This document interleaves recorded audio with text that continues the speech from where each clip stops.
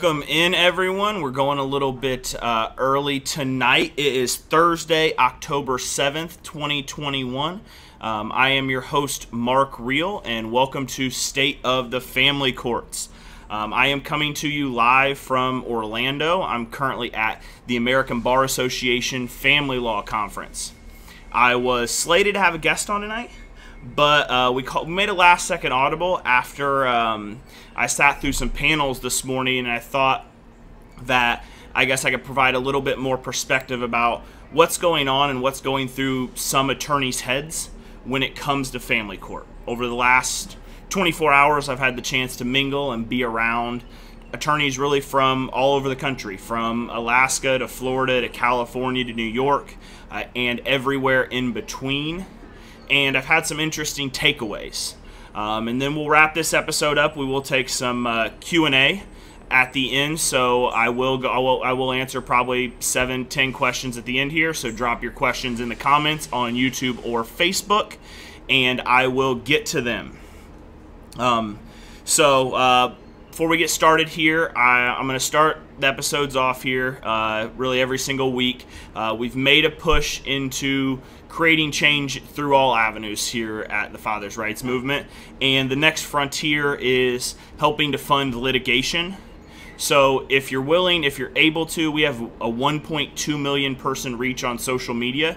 If you go to www.tfrm.org/donate, you can actually set up a reoccurring donation. Our goal, if we got every single person to donate just $1, that would be $1.2 million that we could use to effectuate change through all avenues, whether it be through litigation, whether it be through legislation, or anything else that comes up. So I'll go ahead and today's been a little bit of a whirlwind day. So anybody that's watched the show knows that I think that change needs to be created through 3 avenues. Number one, first and foremost, dads need to be successful in family court right now. The more dads that are getting more custody, the more that we have to go to legislators to say, hey, this is the change that needs to occur. Number 2 is that legislation piece, which is where I actually started my morning this morning. And number 3 is the litigation piece that I talked about, that the Fathers' Rights Movement is jumping in and hoping to back and support strategically in terms of creating change. So as of this morning, I was on a call with a high-ranking state senator, and we had a very good call. And based on the information I was told by a few people, we're now in 2022 going to have 12 states that are at least 12 states as of today that are going to have 50-50 equal and shared parenting bills that are going to get submitted, that are going to at least begin the legislative process this year. So that snowball that started last year, where we had 6 states create change, Arkansas ultimately get across the finish line, that snowball is getting larger and rolling downhill. And so that's the positive. But then I stepped across the hall out of the little conference room I was in into the ABA sessions, and it was the general session. And I want to give you guys perspective from the inside as to what's going through attorneys' minds and what's going through the most powerful organization when it comes to the legal profession. Really everything. I'll tell you this, there has not been a single word uttered by leadership of the family law section about anything equal and shared parenting. And the conversations I've been able to have one-on-one or in small groups with attorneys, they're relatively receptive of it. But as a whole, the biggest concern in the big general session this morning was how the legal profession will look financially for the individuals in it in the coming years, whether it be, for example, the state of Arizona. They have something where now you don't have to be a lawyer to own a law firm. And there are a lot of other states, California, Utah, there's a few others that are actually trying to push through legislation where you won't have to be an attorney to own a law firm. What's that going to do? A lot of attorneys are scared that's going to bring big business, that's going to bring venture capital, and that's going to bring people seeking profit. Probably not the best thing for family law, given that it is the cash cow that it is, and given that family law isn't the big settlements, it isn't things like that. It's billable hours. It's just constantly churning out those billable hours. So that was a big concern of a lot of attorneys today, was the future of the legal profession and what it looks like financially. Probably, though, the most concerning is after the general session, I got the opportunity to sit in on a domestic violence panel. And this was something that I can say I left very, very disappointed. So the domestic violence panel was essentially prefaced on the premise that parental alienation doesn't really exist, or it's a tool that's simply used by individuals who perpetuate domestic violence. And that it's a tool that is used to essentially attack the mother who's trying to, quote unquote, protect their child. So that's something that it was a little bit kind of concerning. I will say the main presenter in that was an individual who, if you go look, the National Parents Organization just put out an article where I think there's 17 different organizations that are disputing the validity of this individual's research. But essentially their research boils down to alleging parental alienation is a father's best tool in terms of getting more custody. Their research was extremely limited. We all know that family law cases are sealed. You can't go collect big swaths of data, but their research and their data showed that if a man alleged parental alienation, it essentially was the trump card to a woman alleging domestic violence. So I think a lot of us know, and a lot of us have experienced, that that's not necessarily the case. That's very judge dependent. But there were a lot of attorneys that were thumping their fist on the desk saying, yes, yes, we have judges that believe there's too much parental alienation. And so that goes back to, I think one of the things here at TFRM we push to a great extent is the not being the angry dad, not pounding our fist in passionate speeches, yelling at people to try to get what we want. Because that plays into these attorneys' feelings. And I mean, this panel was premised on men perpetuate domestic violence against women and children, and then when things don't go their way in court, they allege domestic violence. So that's something that we need to be cognizant of as we push forward with this legislation, as we change the narrative in regards to what family court should look like. And I'll tell you, the second part of this panel was equally as concerning. It was an individual who makes their living as a child's attorney. And I think everyone that watches knows I'm not a big fan of third parties getting involved. I don't think in most cases, there's some cases where it's necessary, but in most cases, these individuals have just created a living off of parents being ordered to pay them thousands of dollars.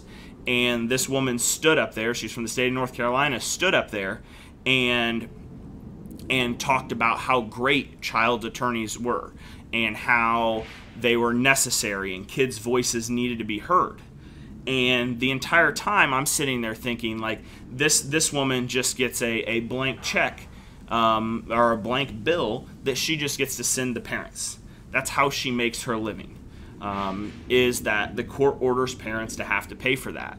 And we have to get away from that pay-to-play that true pay-to-play system where we don't have a justice system where the right things occur. We have a legal system where you have to pay to participate, and sometimes you're mandated to pay. So that's some of the things. It was really shocking and eye-opening. And we see this in a lot of states, Texas, West Virginia. There are a couple others where family law attorneys or attorneys in general are the ones that are blocking this legislation from getting through. In a lot of cases, it's not Democrat, Republican. In a lot of cases, it is actually just one individual, a lot of times an attorney, that is maybe chairing a committee or is very influential, that is going to block this legislation. So I had a conversation with an individual who is leading the charge in one of the states, and one of his concerns was, hey, I don't know enough about the facts, I don't know enough about the statistics, I don't know enough about the details of the outcomes in equal and shared parenting, and I pointed in the direction of some reading, of some literature that he can gain a grasp of. But as champions for this change, we need to make sure that we're educated, and then we can educate other people in what I would call a mature adult way, where it's not bickering back and forth and arguing. It's able to lay out a set of facts, able to lay out a set of outcomes, be able to talk on the positive benefits that have occurred in Kentucky, be able to talk about some of the major research that's been done that shows that kids benefit from relatively equal time with both parents, and being able to communicate that to not just our neighbors, friends, families, but hopefully when you're given that opportunity, to be able to communicate that effectively along with your story to legislators. So that's been my experience so far. I think that it's, although shocking, and I think a couple of individuals are very misguided in their thoughts and in what they're pushing and peddling. I mean, one of them had a $500,000 grant that was riding on her getting that outcome. But in general, there's a lot of individuals that are members of the bar that are open to it. We just need to be able to have the conversations with them about the facts of the issue. So with that, what I'll do here is we're only about 15 minutes in right now. I will we'll spend a half hour or so here. I'll take some questions that our viewers have. So let me look through and find some questions. Go ahead and drop your questions in the box if you have them, whether you're on YouTube or Facebook.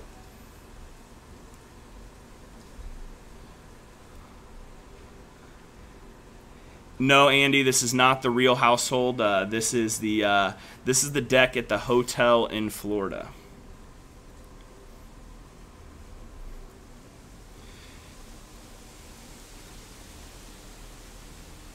This is a good question. This is a question I get a lot. Any idea on when there might be some changes on child support, as it is still set up from the 50s? Yeah, a lot of our family codes are set up from the 50s, 60s, 70s. It's been decades since there's been major changes, and they were set up when the dynamics of families were different. One of the conversations that was had today was that we feel like in the next 20 years there's going to be fewer divorces because there's going to be fewer people getting married, but the number of purely child custody cases will go up because there's going to be more people be willing to be in long-term relationships and not get married.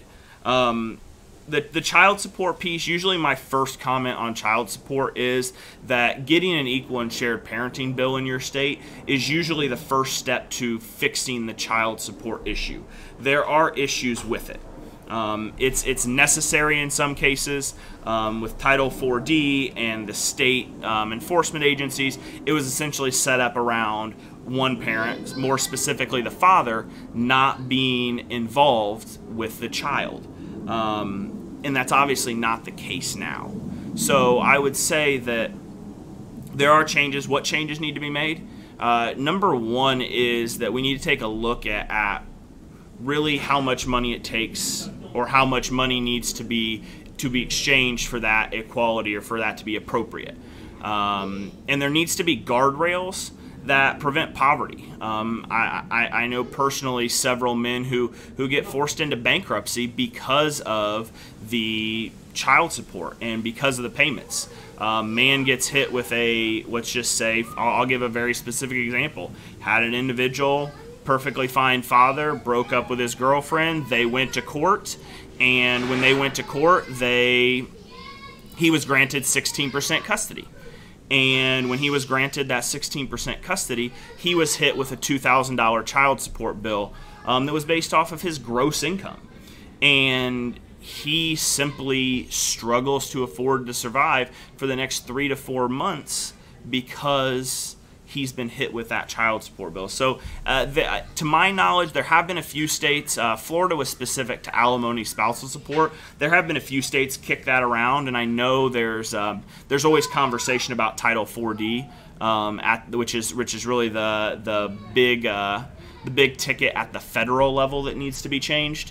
But I don't think you're going to see a change in child support in any state substantively in the near future. It's really going to be about going after that rebuttable presumption, and then once we get to that point, taking a look at what's fair or what isn't fair. So I hope that answers your question here. So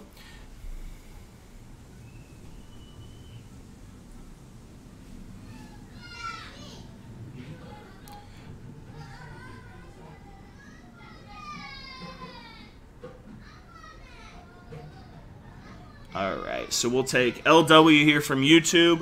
Why can't fathers sue for discrimination for not getting equal rights from the start? This is a really challenging question, and this is a really complex issue because the standard that's used. So we have 48 states where quote unquote best interest of the child is the standard, and I see it over and over again. I think coming out of COVID, it's become even more common, where I have a good number of clients who are hardworking dads that work long hours to be able to provide and support for support their families, and then mom has taken advantage of the expanded unemployment from COVID and hasn't worked, and then goes in and files for a modification and says, hey, dad works these hours, so his mom's been watching her after school, or his new significant other's been watching him or putting him on the bus. And they go into court and say, hey, it's in their best interest for a biological parent that's available to be doing those things to do that. So I've seen even issues such as that lead to a guy losing substantial custody time. I haven't had a client personally, but I've sat in court and watched the fact that the mom doesn't work and says I can have the child at any time, and then what she cashes in on a larger child support check. So it's kind of a catch-22 because that's probably going to keep her home even longer.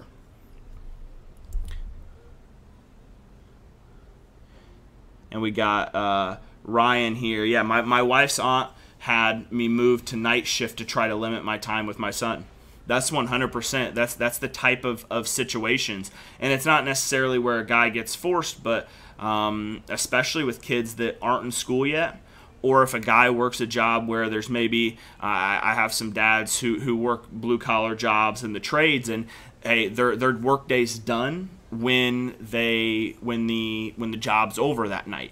And that doesn't lend itself to a judge being able to put a black and white custody plan in place.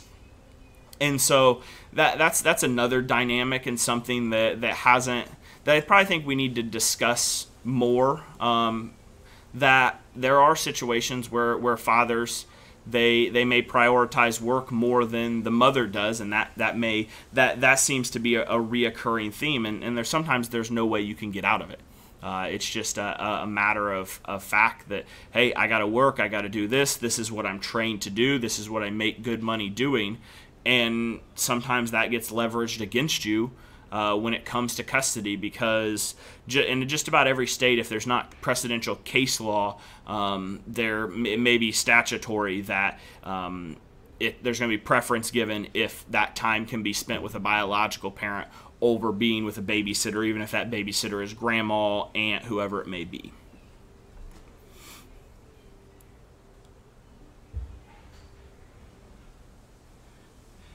And Josh, you're kind of piggybacking on that. Yeah, in California, Josh says, I wasn't allowed to have my child in daycare for more than 4 hours.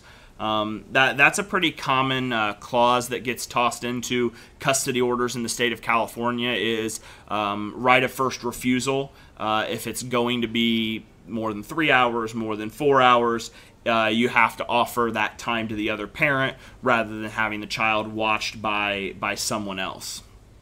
So that's another issue that sometimes gets ran into with a dad, maybe that their job requires long hours or inconsistent hours. All right, let's find another question here.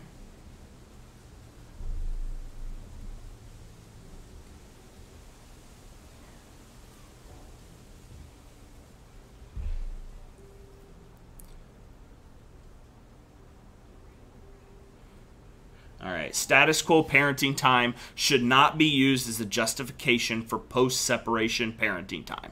I'm a big proponent of this.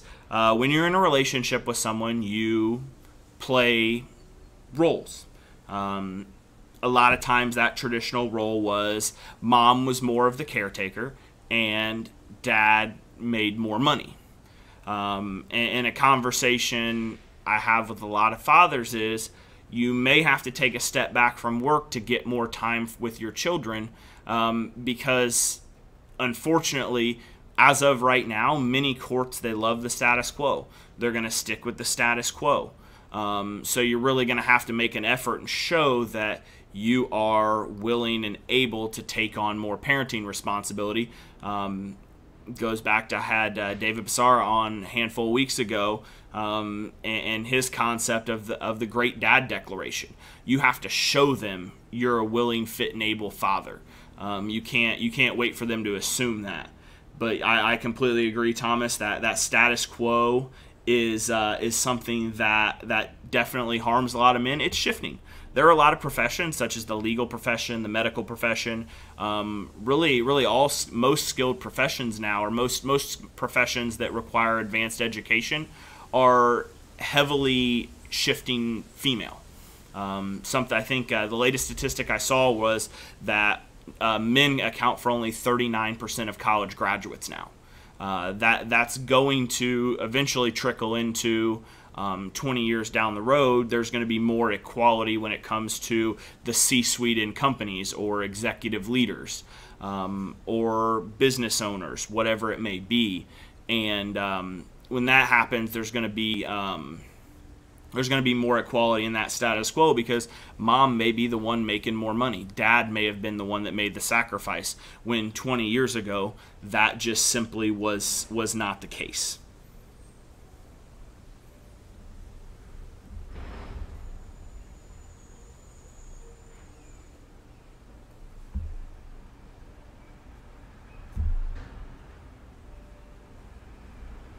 We'll take Elaine's question here.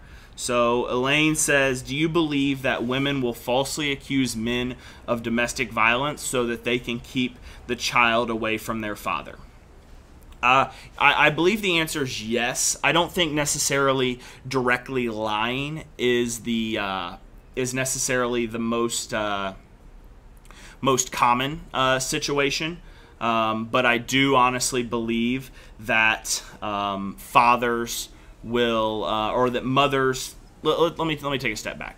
Domestic violence is so broadly defined in so many in so many states that it makes it extremely challenging. In California, we had added to our family code coercive control, and the conversation amongst attorneys is like, well, what does coercive control mean?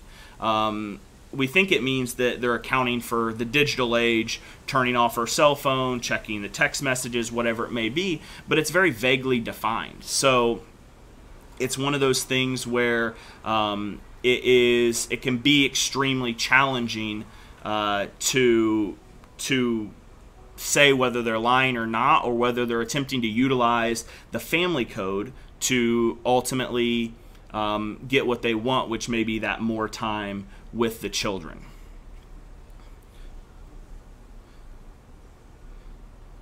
We'll take Ryan's statement here. My hope is the future generation of judges, once we get these old heads out, they will realize that we are the generation that fathers walked out on, making us more driven to be great fathers. I honestly believe that is true. That is the case.